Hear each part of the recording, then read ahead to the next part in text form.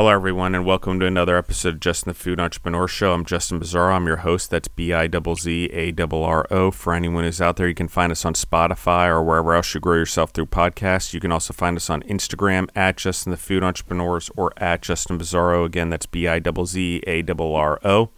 So with that being said, a very special episode 333. Everyone knows 33 is my lucky number, so that's pretty cool. Also, I have a very special guest with us from Nashville, Tennessee. She's a singer-songwriter and chef.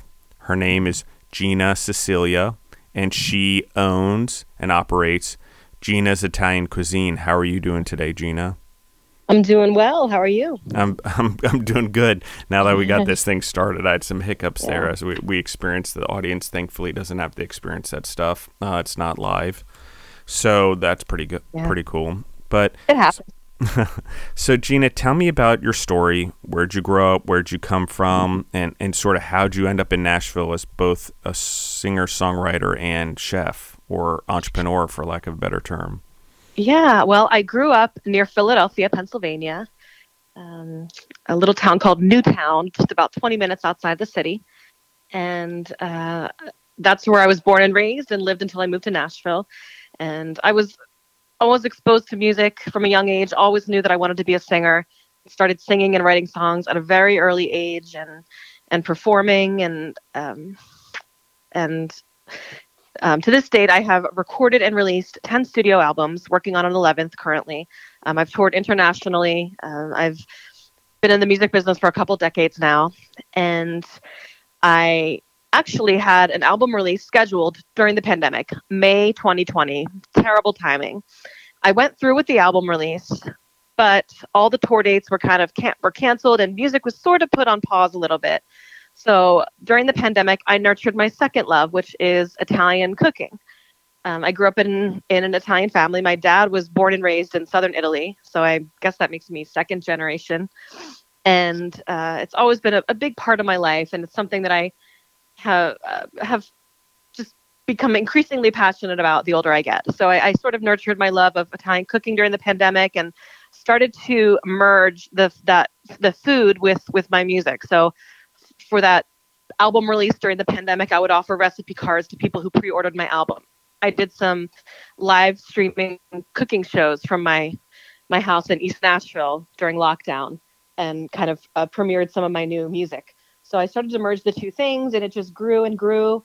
And then in March 2021, I decided to start doing some Italian entree deliveries in Nashville to people that I knew in the neighborhood, or I would take orders online. And then eventually I started doing farmers markets and some wholesale, selling my tomato sauce in stores. About a year later, I fell into catering and special events and pop-ups and dining experiences, and now here I am. I'm still doing it, and I'm in my third year now, and still making music and still growing my food business in Nashville. I love this, and what a place to happen. This, number one, I get all the musicians there, all the stuff there. I've spent a lot of time there, obviously. The competition, the ability to hone in on your skills from a singer-songwriter, musician standpoint, I think is huge, and surrounded by that atmosphere. But also, to your second passion, Nashville is quite the booming food town right now. Yes. And it's crazy how many businesses are popping up. Number one, the tourism industry there, and the amount of hotels and stuff being built, and trying to find space. It's almost like Manhattan. They're just going up. Okay, so you have lots of population there. You have lots of people moving there or moving there for work, but also have a lot of people visiting there. I think something like 20 million people or something this year is something ridiculous. The prediction is, or 21 million, I think was the number I saw the other day, which is a lot of people to come into a town the size of Nashville, which is usually about 1.2 million people when there's no one around. So, talk to me about, like, how do you develop recipes? How did you come up with concepts? Like, okay, you're like, all right, I'm going to do Italian cuisine. I'm going to stick to my family, Southern Italy. I get it. Southern-ish Italy here, like from Naples. And family is anyway, not me directly. But talk to me a little bit about how you get this idea, you start to do this concept. How do you develop recipes? How do you come up with concepts? How do you, like, where do you even begin? Because it's one thing to have an idea. It's another thing to put it into action. Yeah. Well, I'm always inspired, and one of the things I love about this food business is that it is creative. It has a lot of opportunities to be creative if you let it, if you let it, have a creative aspect to it. So when I sell my food at farmers markets, I do a rotating menu. I never repeat a dish from week to week. I come up with new dishes for each farmers market. And sometimes they'll be connected to a theme or a holiday, or, in June I did rainbow pasta for Pride Month. Things like that. I try to keep it fun and creative, and I try to kind of keep my marketing creative online. Especially, I do a lot of it on Facebook. So I'm just inspired by just coming up with different, amalgamations of food that I like, and ingredients that I like. And I love making meat-based dishes and sauces. And I am definitely inspired by Italian American food, as well as traditional Italian food from southern Italy and northern Italy, throughout Italy. So I like to just constantly come up with new creations. And I don't write my recipes down. Most of it is just by memory, or it's kind of intuitive. Although I would like to finish a cookbook that I had started writing at some point. But I'm just kind of, I kind of approach it the same way as my music. I create when I'm inspired. So that's basically how I approach it. I like this a lot. So let's talk about, what are your favorite things? We talked a little bit about the pasta. I think that's brilliant. Okay, I think that's really cool. Just like, because Italians are so much into rainbow cake and rainbow cookies anyway, why not have rainbow pasta? So yes, there's that. And I partnered with a local organization for that one called Launchpad, and I donate 15% of each order at the end of the market day to that organization. So it's sort of a fundraising thing, as well as kind of a fun, creative pasta dish. I love it. So what's your favorite? Before we get into like what you do for the company or building this business, like generally, like growing up or before you started the food company, what was your favorite cuisine? Like, where was your favorite things to eat? If it's in the Italian threshold, what was that? Sort of, what are the things that you're attracted to beforehand? Or the things you were attracted to cooking beforehand, before starting a business? Well, always Italian food. I've always loved, I love all food, don't get me wrong, but I've always loved Italian food, and I've always loved making pasta. And one of the things that I love mostly, specifically, I guess, about a Southern Italian cooking is that it's very simple. Each dish is made with very simple ingredients, a few ingredients, but very flavorful elements. And that's what I love about Southern Italian cooking. I was never really attracted to, I guess, like the upscale dining kind of thing, or dishes that might seem overly fancy or pretentious or dainty. I love the home style, family style, kind of rustic, traditional Italian dishes, like very hearty, kind of like Italian comfort food. That's what I love to make. And I love making colorful food. That's something that I'm always paying attention to, is the color detail of my food and my dishes, and making sure I have balanced color, and that I pay attention to detail in terms of flavor, and that it's aesthetically pleasing as well. I love this because I agree with you. I think the coloration on the plate is hugely important. I think in Italian food, we have a lot of red and a lot of white. So to find coloration is good, especially with our cuisine. So what you've been doing and bringing in other fruits and vegetables and meats and stuff like that, I think help give it that. When you said about meat dishes and you love making sauces with meat, talk about that a little bit more. What do you mean by that? What do you mean by sauces with meat, and what kind of sauces are you talking about? Well, I love making like a ragu. I love making a sausage ragu. And again, they're very simple sauces. They don't contain, a whole list of ingredients, but they taste they taste incredible, which is what I love about them. So I like to make a sausage ragu with caramelized onions and some tomato, or maybe like a dash of cream in it. I love making short rib ragu. I love making like bolognese. I love doing that. I love cooking a big pot of tomato sauce with sausage and short ribs and meatballs in it, and getting the flavor from the meat into the tomato sauce. I think that's the best. I just love meat-based sauces. It's one of my favorite things to make. And I kind of love, one of the things I'm passionate about is making the sauces and kind of developing the flavors and building them, starting with like rendering the pancetta and with garlic and then olive oil and then browning mushrooms and then deglazing the pan with some wine. And I love building meat sauces in that way. I love doing it. I love this. So let's talk about like when you go to an event or you do one of your pop-ups or you go to the farmer's market, like give me an example of the exact menu that you would use at maybe your most recent event. If it was the rainbow pasta, like how, if someone goes there, are they just getting pasta? Like how do you prepare? What are the number of items? Like what are people looking for when they come see you? Yeah. So if I'm setting up at a farmer's market, what I'm doing is I set up my tent, I have my booth, and it's basically like I'm packaging my catering, because I can't sell hot food at the farmer's markets because it's not connected to a commercial kitchen. So basically what I do is I package all of my food that's made the day before or that morning into to-go containers. And I bring it all to the farmer's market in a cooler. And it's ready for people to purchase and take home and eat and microwave and heat up.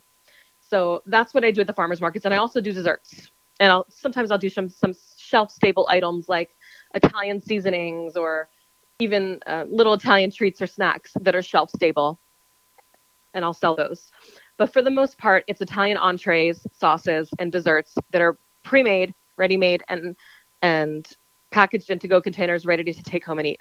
In each market, it's a different menu. I don't want to repeat myself because I like to keep people coming back. If I offer the same meal each week, it's monotonous for people, and I like to offer something different that people might want to try to keep them as customers every week. So, for example, last week I did my rainbow pasta of the week dish for Pride Month, which was a pasta with zucchini and pecorino with rainbow noodles. And then I had jumbo stuffed shells with a beef ragu. I had pasta with sausage, peppers, and onions. That's another dish that I love to make, sausage, peppers, and onions. I had, what else did I make? I had my Italian rainbow cake. I had some cannoli.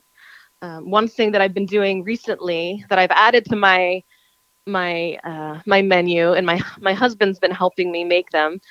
They are Southern Italian baked figs. So basically we get dried figs and we stuff them with walnuts, dip them in a secret ingredient, which I cannot reveal, and we slow bake them. And they caramelize and they're delicious. And it's kind of a traditional Southern Italian snack or dessert or breakfast, whatever you want to make it. And I think they're also, I've heard maybe they're popular also throughout the Mediterranean, maybe in Greece also. Yeah, absolutely. But I've been adding them, and I sell them in a bakery box, and I do an Italian seasoning blend. So I'm constantly coming up with new items to sell, but usually each menu will always include some kind of meat sauce.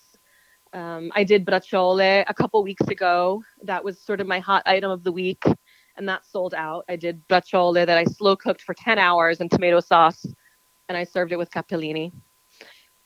So I'm just, always inspired to do new things. I also did eggplant parm last Friday. So I usually have between 5 and 7 dishes that I'm selling per week. So I'm going to get to this. Like, you're an artist. Like, singing at songwriting was obviously your first passion because you chose that first. Okay, But you're now in food also. Like, how do you balance trying to pursue your first dream and also now this, what I would call your second dream? Yeah, well, it has been a balance. And, I definitely suffered from a bit of an identity crisis when in the beginning of the food business adventure, because it sort of felt like I was abandoning music in a way, which I've have devoted my life to for 2 decades, or longer than 2 decades. So it was sort of strange in the beginning to be focusing so much on something else other than music after such a long time. But it's really something that I'm proud of now. And I think, the music business gets increasingly harder with each passing year.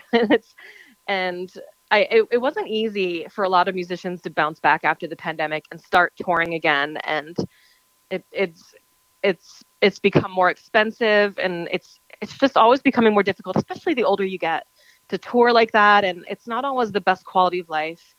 And it doesn't mean that you don't love music anymore, that you don't want to make music anymore. There's always ways to do that. But to have this other method of making a living now has kind of brought me a better quality of life. And it's been so gratifying. And it's also given me opportunities sometimes to merge the food with my music. So I've done events in Nashville where I perform and I cook for the crowd.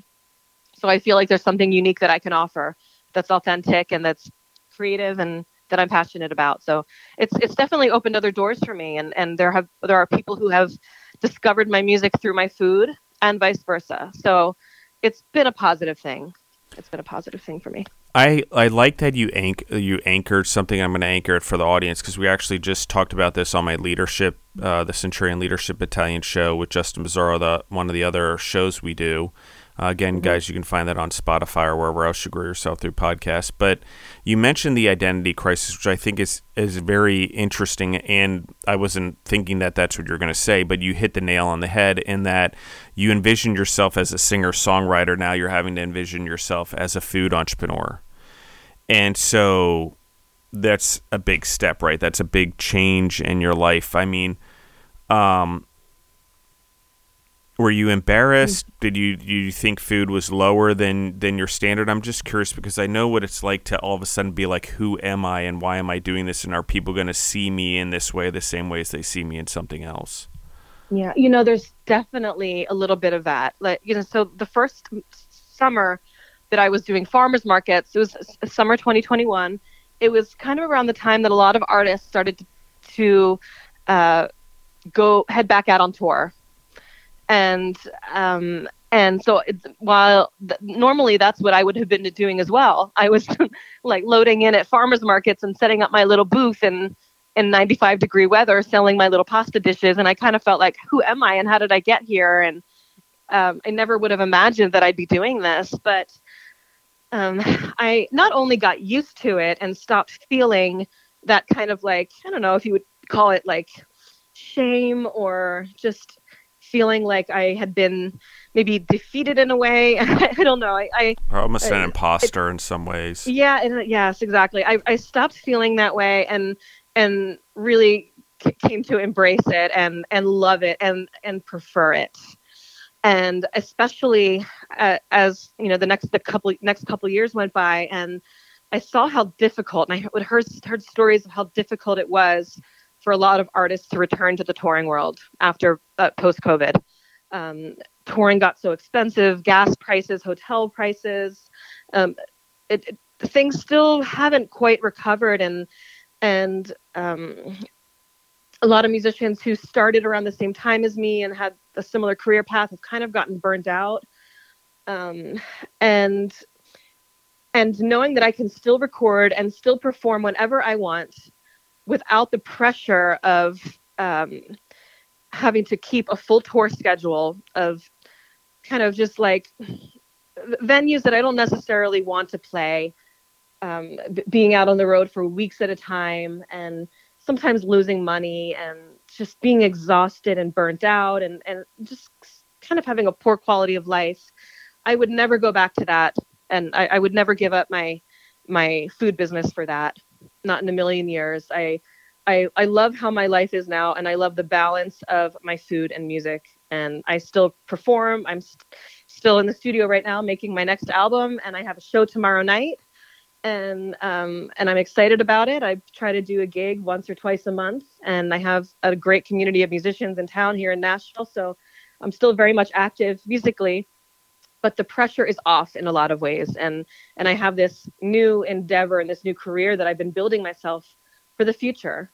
because, for what is the music business going to look like in 20 years and 30 years? you know, I know that and even in some of my lowest moments when I'm frustrated and feeling tired from schlepping food around, I know that I am building something for myself to have and to benefit me in the future when music might not be a possibility anymore. So. Yeah, and I agree. I think humans are always going to need food, and even if robots or whatever come along, or we can magically make it appear, humans are still going to be better at creating stuff on the fly, doing recipes, stuff like that. I get it. Robots and AI might catch up and stuff like that, but it's still not. Food is still going to be food. It's still going to be food, and there's so much diversity and talent and creativity in it. It really does reside in the human brain for the most part. I don't think it's something that's as easy as Chat CBT or whatever those are that can create music now. Or I just saw today that one is host a whole DJ show. I know I've seen it like literally take my voice and like it'll host a whole podcast like it's me and almost act exactly like that's me scary. and pretend it's me with a guest on a podcast. And so I'm like, how long lived is the career I'm choosing right now? And again, that's why I still stay in food, because I believe humans need to eat forever. There's always a need for food and bringing family together and human growth. Those two fields, I think, food, human growth, regenerating our planet. It's not going to happen by robots. It's going to happen by humans and human choices. So, and it not only has taken the pressure off of making a living from music, it has now given me the ability to financially support my own music career. So I was able to self-fund an album 2 years ago out of the profits I made during the first year of my food business. So that's a huge plus. So I can, if I have to pay my band members out of pocket, I have the money to do that now because of my food business. So it's just given me the ability to support myself and make a living and really support my own music. So, because music is not always profitable. I don't care what anyone says. It is not. It's not easy to make money in the music business, and so I'm very thankful for the situation that I've created for myself. And I like this a lot because I think it's the entrepreneurial ingenuity of life helps us achieve our dreams through, and being an entrepreneur in the way that you are and using your ingenuity in the food has given you the freedom that you ultimately wanted. You may have to work 2 jobs, but you love them both, so maybe it's not work. But what's weird is it's probably more freeing and less stressful than it was when you were just working one, so. Yeah, and it's, even though I guess you would consider it 2 jobs, it's 2 careers, and I'm still making my own schedule. I'm only working for myself. I'm not going into an office every day. I'm not reporting to a job. I am my own boss. I don't have to answer to anyone but myself, and I can work when I want to work, and I can take off when I want to take off. So that is the goal. That's the goal, I guess, with being an entrepreneur, right? For anyone, is to have that freedom, that independence, and that's something that's very important to me, and it's something that has always driven me to want to be an entrepreneur. Yeah, having that freedom and that flexibility. Yeah, I think musicians are similar to entrepreneurs in a lot of ways, and it's probably why there's a lot of crossover there, particularly in Nashville. There's a lot of restaurateurs and stuff that have started off in Nashville as musicians and then moved their way by jobs or having to keep a roof over their head into food, and then became restaurateurs or in the food business. I find there a lot. And the reason I think that is also is because the creativity is the same. The hustle is the same in a lot of ways. However, in food, everyone has to eat all the time. And most of the time, everyone's going to like most of the food, or at least try some of the food. It's very rare anymore that people don't have a diverse palate. There are people, but it's very rare. And so, contrary to music, where it's like taste and there's a lot of competition out there, and not everyone goes to a concert every day or buys music every day, food is a little bit different in that way. Food, people buy it every day, eat every day, they go out every day, they do all that stuff. So I feel like, on one hand, the entrepreneurial mindset's very similar. The creativity, the free spirit, I would say, is very similar. However, if you look at it on paper, the food business still has the ability to profit, and if you have a good concept and a good business, you have the ability to go on forever. Where in music, I feel like even as a great musician and someone who could release 20 great albums, there's still the ebbs and flows of human taste. And while that exists in food, it's not quite the same, you know? Yes. And the reality is, and I guess two things, back to what you said about musicians are like entrepreneurs. Musicians are essentially entrepreneurs. They're essentially business owners. They're business owners who offer their music to the world. That's something that I picked up on recently. It's something that a lot of musicians don't really, they don't really take control in that way, or maybe they don't see themselves as entrepreneurs. But I recently did this local program in Nashville called Periscope, and it's for artist entrepreneur training. And it's kind of just to give you a perspective as a creative business owner and just to take control of your business. But one thing that they said on the first day is act like, if you're an artist, act like an entrepreneur, not like an artist. But what did they say? Act like an entrepreneur who offers your art to the world, not as an artist. So that's something that kind of resonated with me, to see myself as an entrepreneur who offers my art to the world, whether it's music or food. And I think that's also important for musicians to understand. But yes, I think there are a lot of similar aspects to it in terms of creativity and the flexibility. But the reality is that, like you said, you can get burnt out in either career, but I think there's more longevity in the food business. And at the end of the day, people value food more than, not that they don't value music, but they're willing to spend money on food. People aren't as willing to spend money on music, especially these days, and I don't know if that's going to be changing anytime soon. So it's in a way, it's valued a little bit more. So that helps. Well, and I agree with you. And one of the things I will say, just from an outsider and looking in and spending so much time in Nashville, and the music there, and some time in the music scene up in New York, as well as just being a music lover in general. I will say this, particularly in Nashville, there could be the greatest artist, singer ever, he or she, doesn't matter, and they could be on Broadway, okay, the main strip. But the problem is, if they can't handle themselves like a business person, they can't handle themselves in a professional way, they're not going to do anyone any good, because even when you guys go out on the road or you guys do stuff, you're independent businesses functioning in a whole environment or industry, no different than a business that goes to, a food truck rally. Okay, you're one business amongst others in a whole greater concept. And I think that's part of it, and part of where a lot of musicians go wrong, I would say, is that there's this, you can have your image and you can have your wild and whatever, and rock and roll and country music and whatever, but at the end of the day, you're still a business person, because you are the business. It's like Jay-Z's line, I'm a businessman and I'm a businessman. I'm the business and I'm a businessman.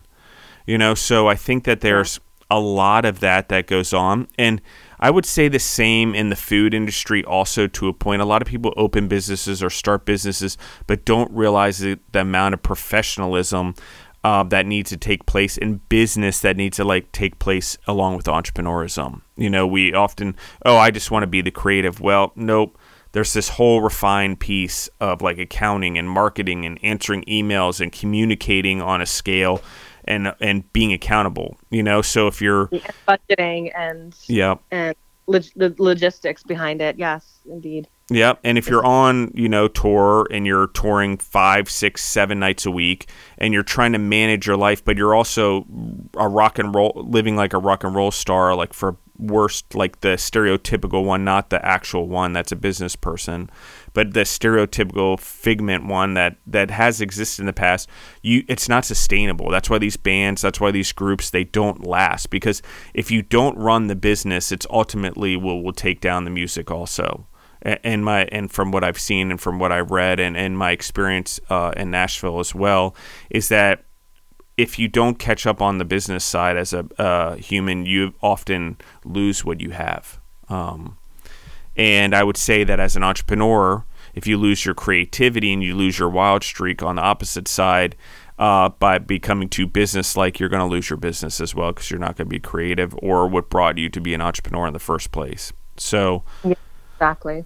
So, it's two edges on that sword, and two sides for sure. So, growing up, Gina, who was your inspiration in life? Who motivated you? Who inspired you, even if it's through music? Like, where did all of that come from, this big drive that you have? I mean, you're running two businesses now, basically. And so where does this big drive come from? Who inspired you growing up? Oh, well, I suppose my family inspired me. And, there was a lot of wonderful culture in my family growing up, whether it was music, food, traveling, and being exposed to all those different things. My dad is an entrepreneur, and he's always had that mindset. He's of the entrepreneurial mindset, and he came to America from Italy and as a teenager in the 60s, and he built a business, a very successful business, and so that always inspired me. And I think I inherited those entrepreneurial tendencies from my dad. And I think that no matter what I'm doing, though, I'm always kind of like have a tendency to become obsessed with whatever it is I want to do, whether that was music or food. Once I have my mindset on something, it just becomes an obsession and a compulsion. That's the best way to describe it. And I've always been that way. So I was that way with music growing up, with listening to music and with singing 24/7, with writing songs 24/7.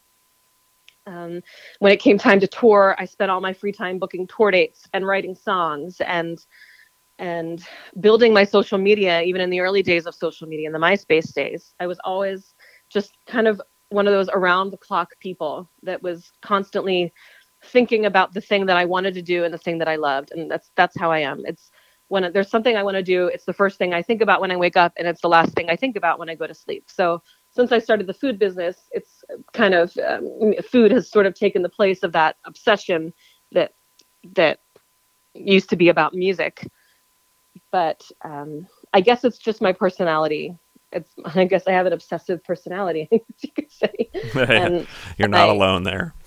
Yeah. So I guess that's what it is. Yeah. I would say, interestingly, and I've been spending a lot of time with this, a lot of weird, as I've, I would say I'm going through something similar where I have this food entrepreneur, but I'm also now in this media space. And then I have this obsession in the media space of being the best that I can and growing these podcasts and these shows, and a TV show I'm working on called Foodtopia to the biggest in the world, like the best that's ever been, and I understand that it's long term, but I also weirdly understand that this obsessive behavior, as I've come back to the East Coast from Colorado and spending time in Georgia, spending a lot of time in New York again, in New Jersey and Pennsylvania, and those particular areas where there's a higher concentration of Italians and even new immigrants that are coming in now.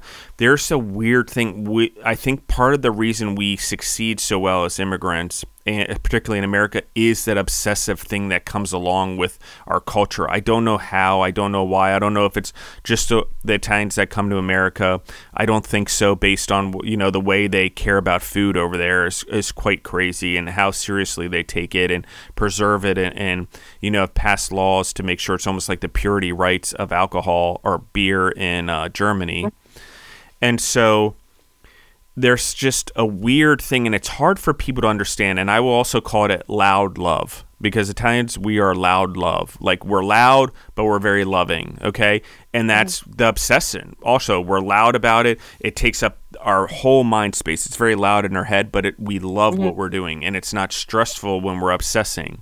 And for a lot of people, obsessions can be stressful, but I don't find that. I don't find many family members, many people that I met, restaurateurs, entrepreneurs, people in the food space that have this obsession over pizza or growing their businesses or doing right by their family or being a better second, third generation Italian if they're in a business, that doesn't find it, that while there is, I'll call quote unquote stress, it's nowhere near the rest of the world, because that weird obsession almost detaches you from the stressful outcomes. It puts you in a space where you're now like, okay, well, I'm trying to succeed in this and I'm obsessed about this now and I'm in the moment, but you weirdly are doing it because you can see that there's long-term gain there for the rest of your life.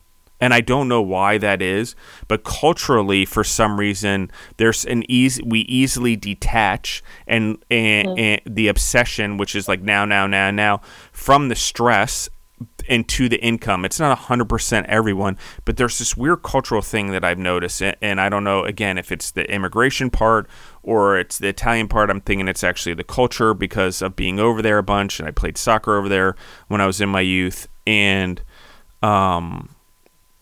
it's that type of thing. There's almost like, I would call it a healthy hunger. It's a healthy, insatiable hunger that just never goes away. You know, and it's why Italian men are out there in their bakeries till 90 years old. It's why my dad straight up ran his company until he was 80 some years old. You know, like, it's just like, what are you doing? But it's that obsessive mindset. It's that dedication. It's that wanting to do better. It's that detachment from the immediate outcome. And I think also that has to do with immigration is you come over here with nothing. Your whole basis is to provide something better for your family that you never had, right, when you come to America. And so there's a lot of that mentality too, and that obsession to better your life, which then gets passed down to us also as second, third generation, I believe, that the obsession to have a better life, the obsession to do better. And then also what I'll say is the obsession to control life by your terms. And I don't mean life is controllable. However, I believe that we have more control over our lives as entrepreneurs or singers or creators or whatever than the rest of the world, even though it may not seem that way. But if we do and we stay true to us and we work hard, we do have the freedoms and the liberty and the independence and the free soul that I was talking about, or the free spirit that many other people don't get. And weirdly, amongst all the stress, and it took me a while before I realized this also, because I weirdly have had a lot of peace of mind a majority of my life because of being around food and following my passions. But when I sort of switched a little bit and grew my businesses, and then relationships changed and the world changed, I went through that identity crisis thing as I went into the podcast, and even though I had the food businesses, my obsession became different. My love became different. But then what I came to understand is that it's okay to be obsessed about multiple things. It's okay to use the word obsess and not have it be a quote unquote addiction. Because a lot of people are like, oh, you work so hard. Why? Well, I don't know how else to do it. And if I take a day off, the guilt, the shame I feel far outweighs any relaxation I'm going to have. Okay. And I know everyone's like, oh, you need to find time and vacation, whatever. Yes, there's times I can detach and I'm present. I put my phone down. I'm present with my family in the moment. But that does not mean that I take weeks off, because my mind doesn't work that way, because I constantly have that healthy obsession going on about bettering my life, about bettering my businesses, about bettering my career.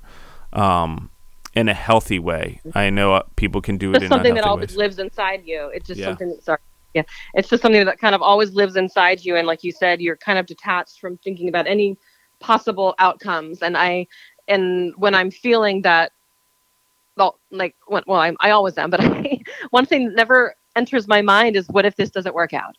I never think about it. It's kind of like all hesitation goes out the window, and and everything that I'm passionate about just drives me. And I don't think it.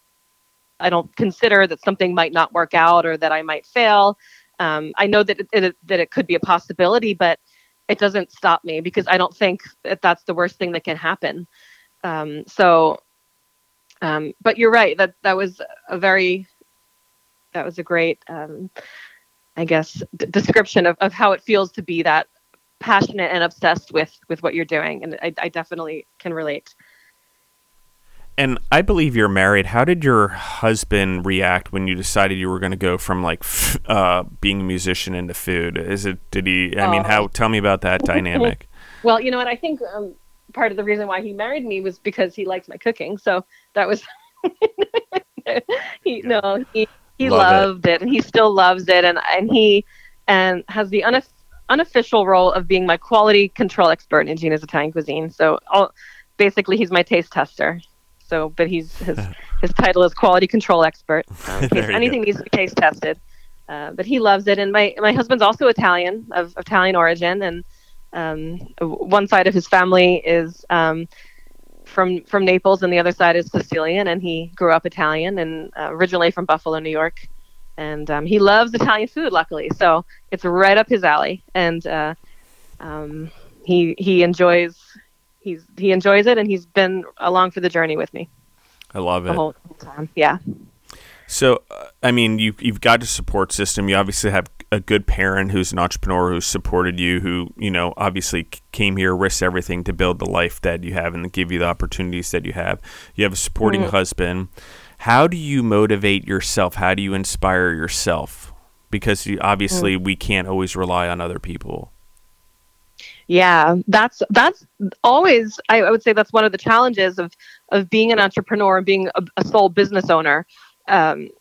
Is there's no blueprint, there's no instruction manual for what to do and when to do it and how to do it.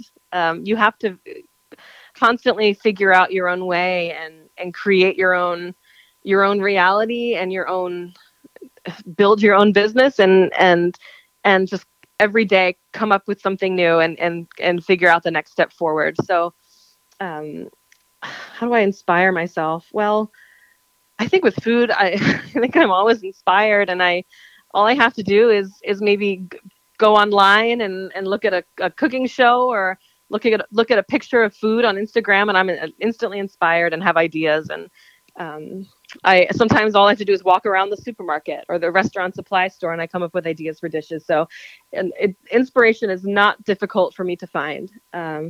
So that's not hard for me at all. is finding inspiration, but it is definitely work. I mean, day after day, year after year, creating your own reality in that way. There is no blueprint, so that's something that can be challenging for people, I think. Wow, no one's ever quite put it that way, but I'm going to say I can relate to this, whether I didn't realize it until just now. You really opened up a part of my mind that's there subconsciously that I didn't realize, but I am that person as well. That I can go to the grocery store. I can get lost in the grocery store. It's kind of crazy. Like, I'll go in there just to get like milk and cereal or something. Next thing you know, I'm like searching aisles and I have ideas and like, how could I produce this? How could I make this? How could I turn this concept into a restaurant? And I'm like, I'm down 1,000 different rabbit holes. I'm inspired in 1,000 different ways. And I think that's one of the beauties of being in food is it surrounds us also, and we do it all the time. And when we travel, around the world, if you're in food, you tend to eat your way through cities. Why the museums might be important or the tourist attractions or whatever. If you're in the food business, you tend to just naturally eat your way through a city. I don't know how to describe it, but the food is the main attraction, even though it's subconsciously in some cases. Like, I'm here to see the Eiffel Tower, but let's get some real good French food, okay? And and French wine and whatever else. And so. Yeah. Champagne and blah blah blah and macarons and blah blah blah blah blah that you can never stop eating at anywhere I go. Like everywhere I go, I want to try new food. And so, I think that's something that just naturally happens once you're a foodie, maybe, but mainly when you're a food entrepreneur, is that a lot of these creative ideas, a lot of things that happen are every day. And there are times where you would think I'd get overwhelmed by all of it. Because I'm like, how am I ever going to execute? Like, I had 50 ideas today. I'm probably not even going to execute one of them. But what I found is, like, even if I write stuff down or I journal it just for the audience, like, those ideas sometimes come back and I use them, like, seriously, like 5 years later. It's kind of crazy. When the time is right. When the time is right. Yeah, I have so many ideas for food products and for dishes and for different themed events that I could do. It just feels endless. It really does, whether they're big ideas and large endeavors, or just small little ideas for a new product I could sell at the farmer's market. And sometimes I overextend. I have a tendency to overextend myself and take on too many different things and bite off a little bit more than I can chew.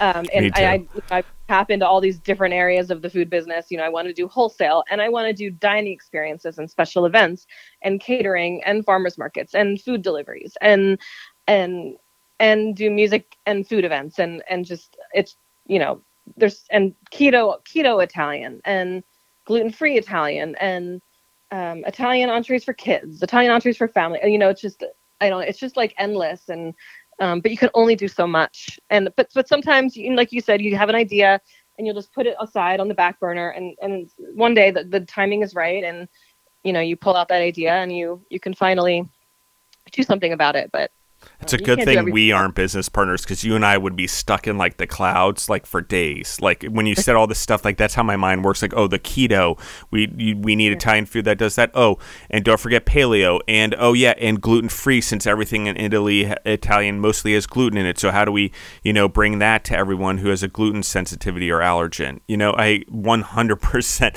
have gone down that rabbit hole, and like probably on a daily basis across a lot of different cuisines. Yeah. And so I like that a lot, and I agree with you. And I think that that's exactly when people talk about constructing a roadmap and business plans, as entrepreneurs. And it's funny, I guess it's good practice to have a business plan, but if you don't have it should be like an actual growing plan. Tell people this all the time, especially when I consult or coach them, like never longer than 10 pages. If it's 10 pages even, like I'm like, why do you need that long? But it should be always growing and changing and coming up with new ideas and evolving. And in order to do that, you have to do exactly what we're talking about for the audience. What Gina's doing is constantly be in that creative space and constantly forcing your mind to grow and explore and come up with ideas that are planting seeds for the future. They're putting, for lack of a better term, they're filling the pipeline. Exactly. And so I think that that's pretty amazing. I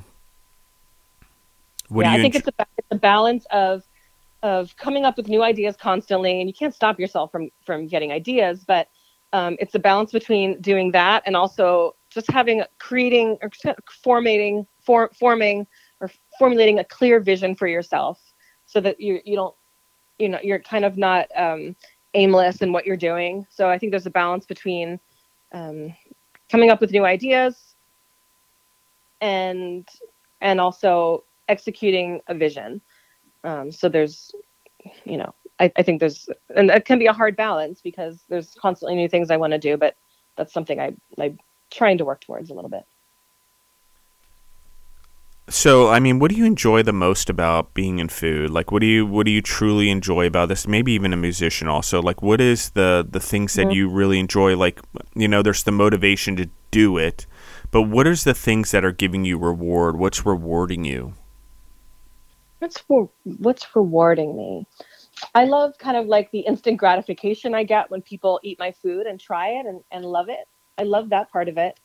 I like the feeling of gratification that comes with creating something new, coming up with a new dish, expanding, coming up with new products, marketing them. The marketing aspect is very gratifying for me. I love being creative with that as well.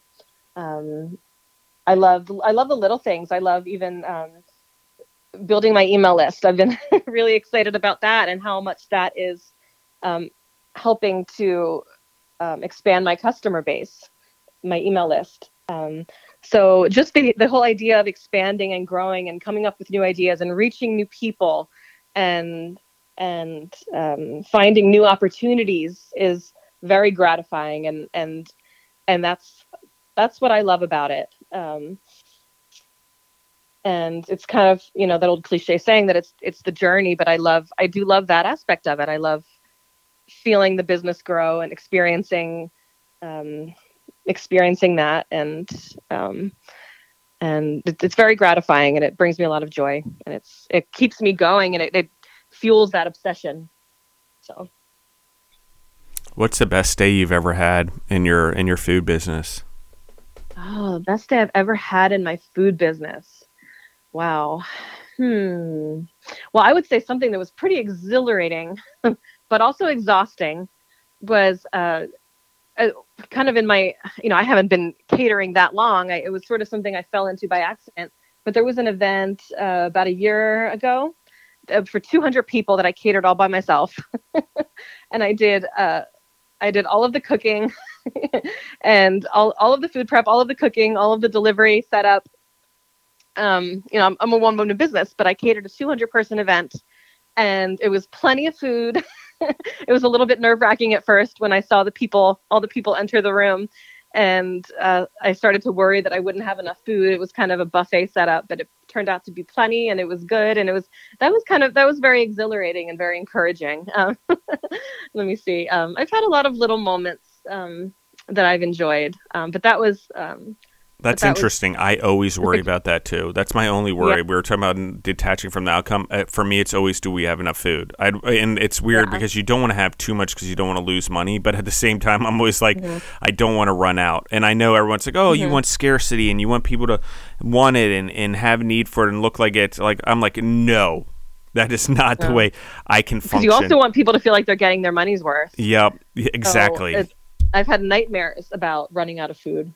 But that was exciting. But this has been a really good summer for me. I have definitely felt the growth in my business this summer, this farmers market season. I've been building my email list. I have regular customers every week at my markets, getting new catering opportunities. I'm working on a few special events. I have a friend in town who's also comes from, an entrepreneurial family, Italian food family, and we're working on creating an Italian festival in Nashville. That's something that we want to do. I'm in. Will support you guys, whatever I need to do. If I need to drive people there from the podcast, or I need to speak there, or whatever, I will do it. Cool. Whatever, I will volunteer. You can have my time. Awesome. My list of people I can push through. My contact list in Nashville is pretty crazy because for some reason that's just where number one, we're even with New York City and even with, we have a footprint in over 133 countries now. We just entered Iran and Syria, interestingly, which I'm not so sure how I feel about that, but we are there and quite rapidly downloading there and gaining interest there for this podcast. But interesting, Nashville is still the hottest bed. It's our third largest listening base, interestingly, and it has and we get the most entrepreneurs from there, just because I think the mindset, the understanding that food is entertainment. That's also why I like Nashville, guys. That's also why I do and think that there's a lot of entrepreneurs there taking the risk, because they understand that food is also showtime. Right. Yeah. It is definitely a booming city, and it's a growing city. And, I sort of have, I've been living here a decade, but I also have kind of a front seat view to everything that's going on in Nashville, because my husband's on the city council in Nashville, and he works in local politics, and he's been heavily involved, and he's campaigning right now. And so we've kind of been bouncing around the city everywhere to different events, and he's been heavily involved in a lot of the new developments in Nashville and everything that's been going on over the past decade. So I kind of have a front row view to everything that's been going on, and it's really, Nashville has exploded in so many ways. It's a lot different even than when I moved here 10 years ago. So I think even in terms of food, there's a lot of new types of food that have come here over the past decade. It's just become even more of a melting pot. It's not, I think back in the old days, it used to be just meat and threes and steakhouses, and there wasn't even a lot of Italian food when I came here, but that's definitely changed. New businesses all the time. And a lot of the pop-up business market is very, very big. The food truck scene is very popular. There's just a lot to eat here. So yeah, and I was involved in like restaurant equipment and restaurants and building and designing restaurants for well over a decade. And early on down there, I went down there to do some projects when things were just starting to turn around, and it's nothing like it is now. Not with the honky tonks, not with the way it's booming. Definitely not the number of people. And if anyone went there when I was like a kid, we used to go there for horse show sales, because I grew up on a horse farm, quarter horse farm. And so we go there for horse sales and auctions and, the banks down there and stuff. And I think there was like gravel roads even downtown when I was a kid, because I would like stuff like gravel into glass Coca-Cola bottles, because I'm that old, guys. Yes, soda used to come in glass when I was a kid, and that was when they had New Coke, which was a great disaster in and of itself, which I was about 5 years old, but I remember the disaster of New Coke. And so it's right around when I was in Nashville, interestingly. So it weirdly anchors the city for me. But the progress in that city, it's a lot like Denver after the marijuana boom. Once Denver passed, or Colorado passed marijuana, Denver boomed. And for whatever reason, whenever the flood hit Nashville and flooded everything, there's a weird, I don't even know how to describe it. It's just a new business mindset came around, a new idea came to the forefront of, some of the land was cheaper, but they were able to attract the right people to the right place to start a boom. And I don't know how to describe it, but I will say that in an instant, the flood hits, and for me, and I'm guessing, because just based off of, I'm intellectually guessing, I'm using my intelligence of my research and stuff, that once Nashville sort of really accepted and got off the fact that it was just country music, and I know it's always not been that way, but weirdly I feel like it really was like, okay, we're going after it, and then Kid Rock puts his honky tonk there, which is, Kid Rock is not necessarily country. But I think with that weird transition where they became more encompassing to all of music was their catalyst. No different than like Denver or Colorado. I would say Denver because we're comparing cities to the marijuana, changing marijuana because of boom. I mean, I think Denver went from like 1.5 million, 2 million people now to 6 million, almost 8 million in the next decade or two. It'll get up to maybe 10. Decade, sorry, in a year or two. I don't know why I keep saying decade. In the next year or two, because of the population, the amount of people moving from California and New York, both to Nashville and to Colorado. Interestingly, those are two very huge areas for people to move from. And even Nashville now, you don't have to be in food or in music to be moving there. People are just moving there, whether it's insurance, whether it's the trains, whether it's construction, whether it's restaurant equipment, whether it's selling blinds. There is a lot of people that are moving to Nashville because they want that southern way of life, that slower pace of life, although Nashville is not that. You will not get it there.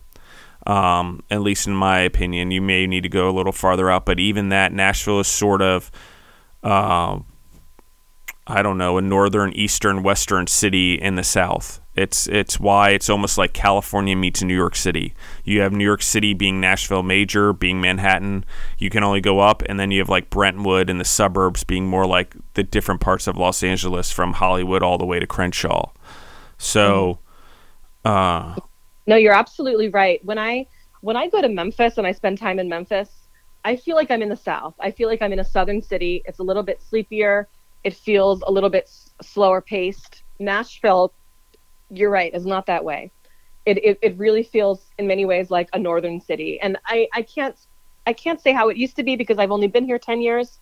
I'm maybe in decades past, it was a little bit of a slower paced city, but now it is definitely not that way. I think compared to a lot of northern cities, it's still a much more affordable place to live. That's why people from California and Chicago and New York are moving here. And then it grows and prices have gone up dramatically. But it definitely doesn't feel like that slow paced southern city. But it's still a really, really feels like a healthy quality of life. And it has a lot to offer, and there's a lot to do, and there's a lot to see, and it's an exciting place to be right now. Yeah, and I will say this, and like I said, I've spent some time in Georgia also, like 2 years, but also still being in Colorado for about 9 years. But it is a faster pace of life than Colorado for sure. I enjoy that. I grew up on the East Coast, so I like that like very fast paced way of life. I like executing. I like small conversation. I like quick meetings. It's just the way it is. And I find that in Nashville as well. People are always hustling. I was so busy there and adjusting from being in Nashville and the life and growing the different podcasts and the different shows, doing consulting work there and various other things that I was doing, that it was like my life was passing by very fast, because I hadn't been in that fast pace of life in almost 9 years. Even though I'm an entrepreneur and life is very fast paced, it's not like once you get around fast paced people who are hustling. Another thing about Nashville is because it's smaller, not quite like New York City or not quite like Los Angeles, you have a high concentration of entrepreneurial mindset, I would say, in a growing environment, whether it's the musicians, as we discussed earlier, or the food entrepreneurs, or people who are now building businesses based on the musicians or based on the food entrepreneurs, or now entrepreneurs finding solutions for other entrepreneurs. It moves very quickly, and it's very cool to see the ingenuity and growth and almost self-incubating.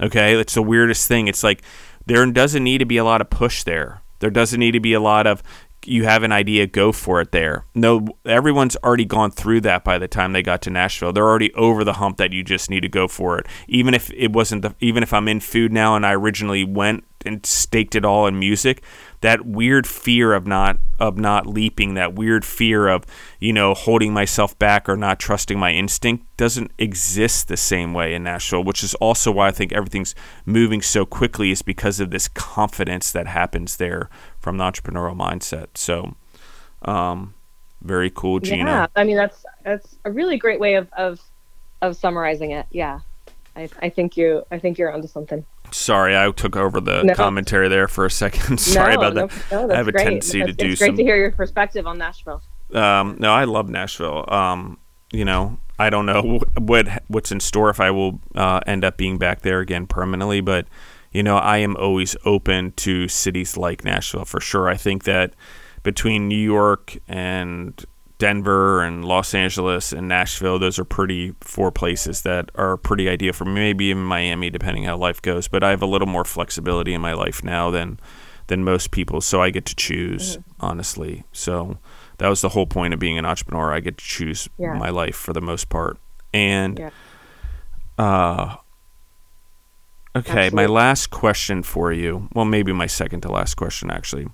If you could go back and tell yourself anything 2 years ago when you started this in the middle of, COVID and doing what you're doing, what advice would you give yourself?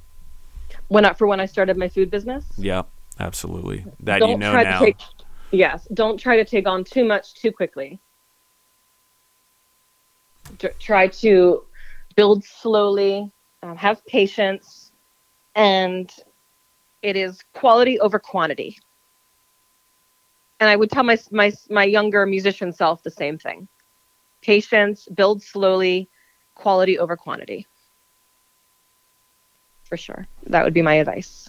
How do you define success, Gina? I lied. I said 2 questions. I actually have 3 now because you just asked that. What you just said is, how do you define success? How do you define that you're doing well?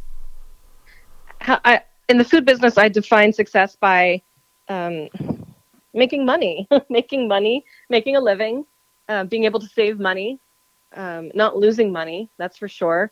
I'm very proud that since day one, I've never operated in the red with my food business. I've been really, really good, surprisingly, being a musician, with budgeting and figuring out my costs and how much I want to net and achieving that. So that is definitely success to me. New customers, repeat customers, repeat orders, people who buy your food and then they come back for more. That's success to me. Expanding, little things like building my email list and introducing new products and just expanding my business and growing it. That's being successful to me. I guess as cliche as it sounds, that as I have the freedom that I want to have in my life, and I'm doing exactly what I want to do, and I answer only to myself, and I am pretty fearless when it comes to my endeavors. And that makes me feel successful. If I want to do something, I don't hesitate out of fear. So if I was that way, I probably wouldn't feel successful. So, not hesitating and going after what I want certainly makes me feel successful and makes me feel like I am pursuing my potential. And so all of those things combined, I would say. And gosh, Gina, I really appreciate you coming on the show. And this will be my last question for you. Like, where do you want this to go in the next 5, 10, 15, 25 years? I know you talked about you're putting stuff into consumer packaged goods. For the audience, which CPG is a term, but it's your seasonings are going into packages. I noticed online you have jars, but you also have moved into the plastic bottles and things like that. So you're growing that as well. So I think just on that and what you're doing, like, where do you want this to go? I mean, are you hoping for a brick and mortar one day? Are you hoping for a food truck? Like, sort of help me understand what's going on in that brain of yours.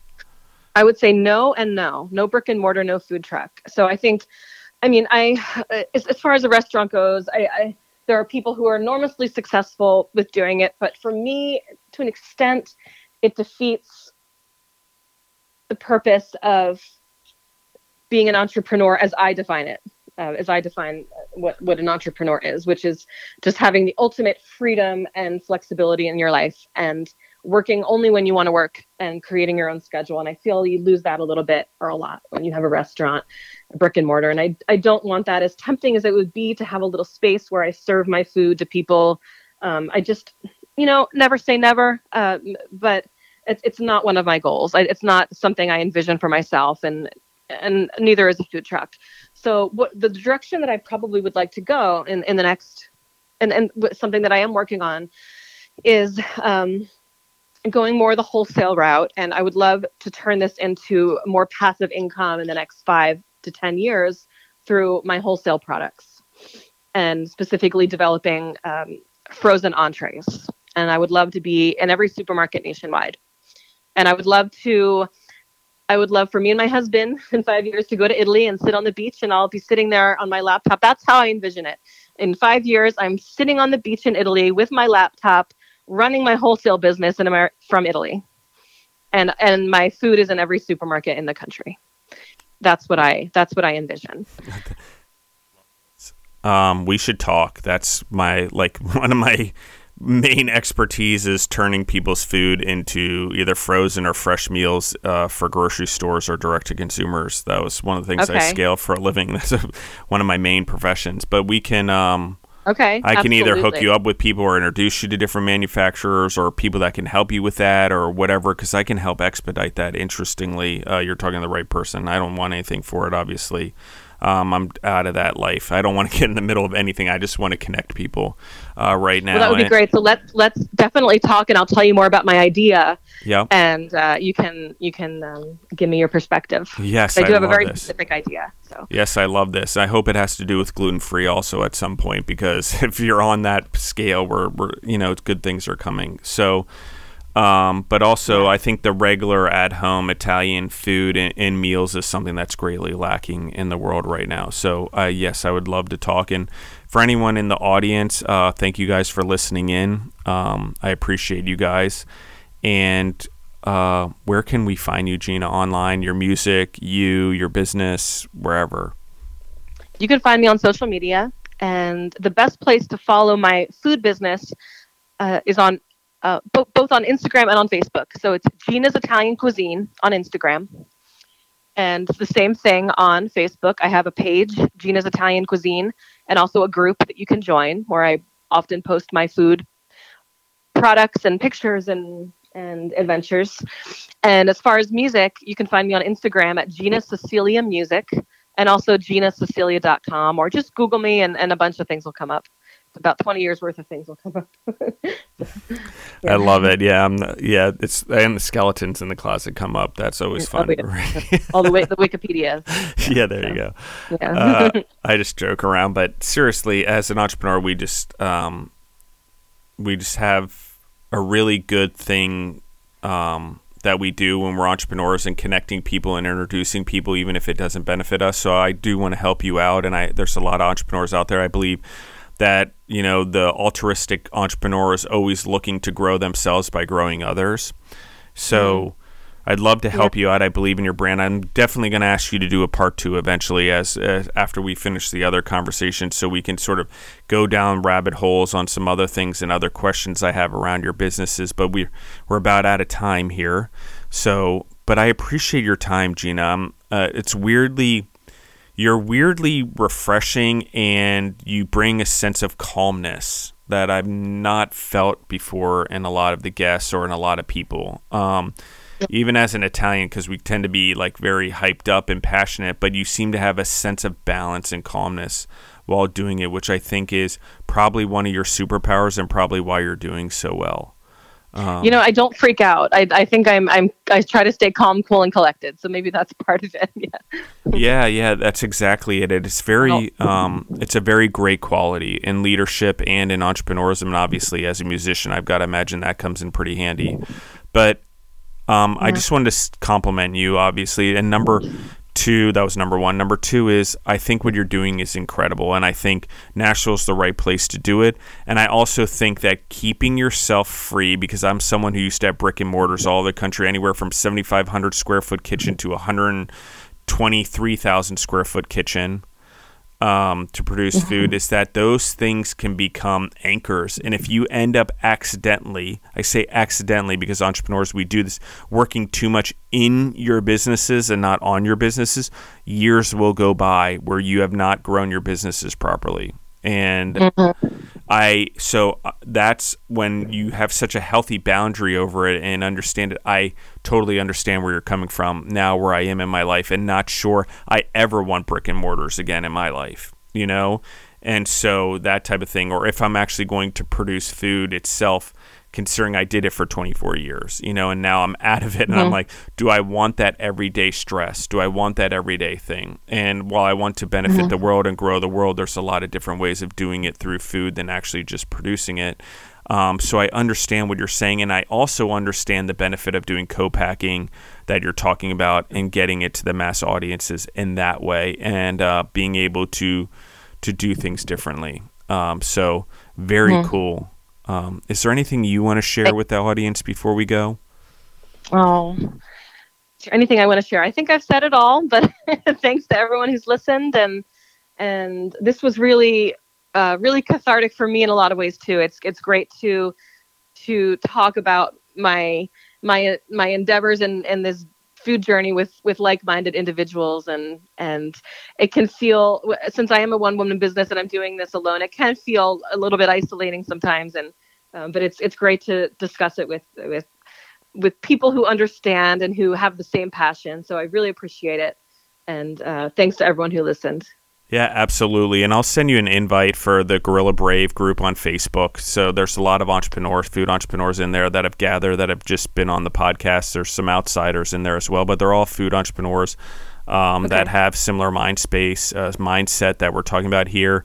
And it's a safe place for everyone to hang out. Something we launched back in January and really have been getting off the ground recently, is to try to give you guys that support system, because as I've done these interviews and I talk to a lot of you guys offline, or I've done coaching offline or consulting offline for businesses and restaurants and food companies, I often find that a lot of the solutions are just in each other. It's not in paying someone. It's not in hiring someone. It's the money or the time's better spent in a group where the group's being coached as a collective with the same fundamentals, are benefiting from each other under the same fundamentals, and then they can go off of those fundamentals and get into the deeper conversation versus trying to cover fundamentals over a bunch of individuals when you can cover it as a whole. That's just my experience, and I sort of am laying it out for the audience there. Gorilla Brave is that thing for food entrepreneurs. If you're on the show, you automatically get into that group online on the Facebook group. You don't have to go through any of the other mess, because I've obviously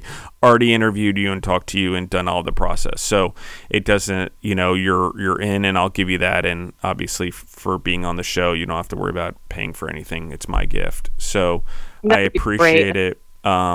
I appreciate you doing that. I appreciate it, Gina, and I hope that that also helps you find some like-minded individuals. And there are some manufacturers in there that do some co-packing as well and ship all across the country and are going across the world now. So you might meet some individuals in there as well. Same with the audience. Look up Gorilla Brave if you're in the food space. It is a place to help grow those networks, to do social events and stuff like that.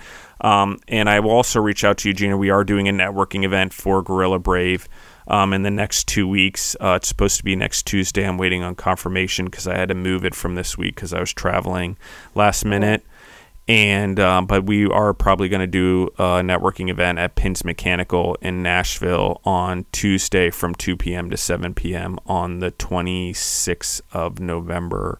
Or 27th of November. Geez, 27th of June. Wow, I'm already in November. But okay, let's not get to November yet, Bizarro. Let's enjoy the summer.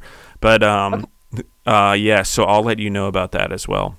And the audience, you guys all heard it. It's a free event. It's open to the public. If you're in the food space, it is buy your own drinks and buy your own food.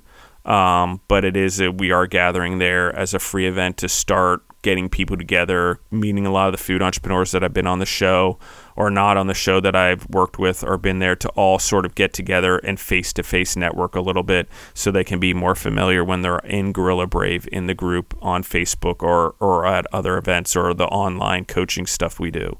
So wonderful. There you go. And now the audience has it also. So thank you guys for listening in. I appreciate everyone. I love you guys very much. I appreciate the growth in the podcast. And I'll leave it with this. And sorry, Gina, I was going to quick hear this, is that I had no idea what I was doing 5 years ago when we started this podcast, when Deborah and I started out of our garage, which was actually a CrossFit gym, 4-car garage because of our kids. Or my stepkids, her kids. And I had no idea what it was going to be and what it was going to grow into. And even when Gina talked about having an identity crisis, I a little bit backed off the podcast because I'm like, what am I doing here? This is successful, but I'm a food entrepreneur. I'm not a podcaster. Like, I don't want to, like, I didn't know what I was doing, like, in this space. And weirdly, I took a little break, but I eventually ended up back here. I ended up back to, because there's that obsession. There's that thing that I can do well at this. I like doing it. Let me do better at this. I can help the world with this. I can spread other people's stories so it can help not only them, but the people who hear their story. So, I think that there's a lot there. And as an entrepreneur, anyone who's out there as an entrepreneur, you don't need to be stuck in one place. I know it's cliche that everyone's like, oh, do one thing right and then move on to the next thing. I get that in essence, but I also, as an entrepreneur, get that opportunity comes from building businesses or through hardship. And sometimes you've got to be in different industries, in different tasks as an entrepreneur, no different than Gina is. So that's what I'm going to leave everyone with and lay it on everyone, is that it's okay to diversify as an entrepreneur. It's okay. They require the same skills in a lot of ways. And I know being a chef isn't the same as producing music, but the oversight of business, and Gina has both skills. So why not be an entrepreneur in both? Has interest in both, has a passion in both, has a drive in both. So don't ignore your other interests, and don't get so involved in working in your businesses that you don't work on them or don't work on other business ideas or other entrepreneurial endeavors. So thank you, everyone, for listening in. Again, you can find us on Spotify or wherever else you grow yourself through podcasts. I'm Justin Bizzarro. That's Bizzarro. And you can find me on Instagram, or you can find this show on Instagram at Justin the Food Entrepreneurs. Thank you, guys, and we're out.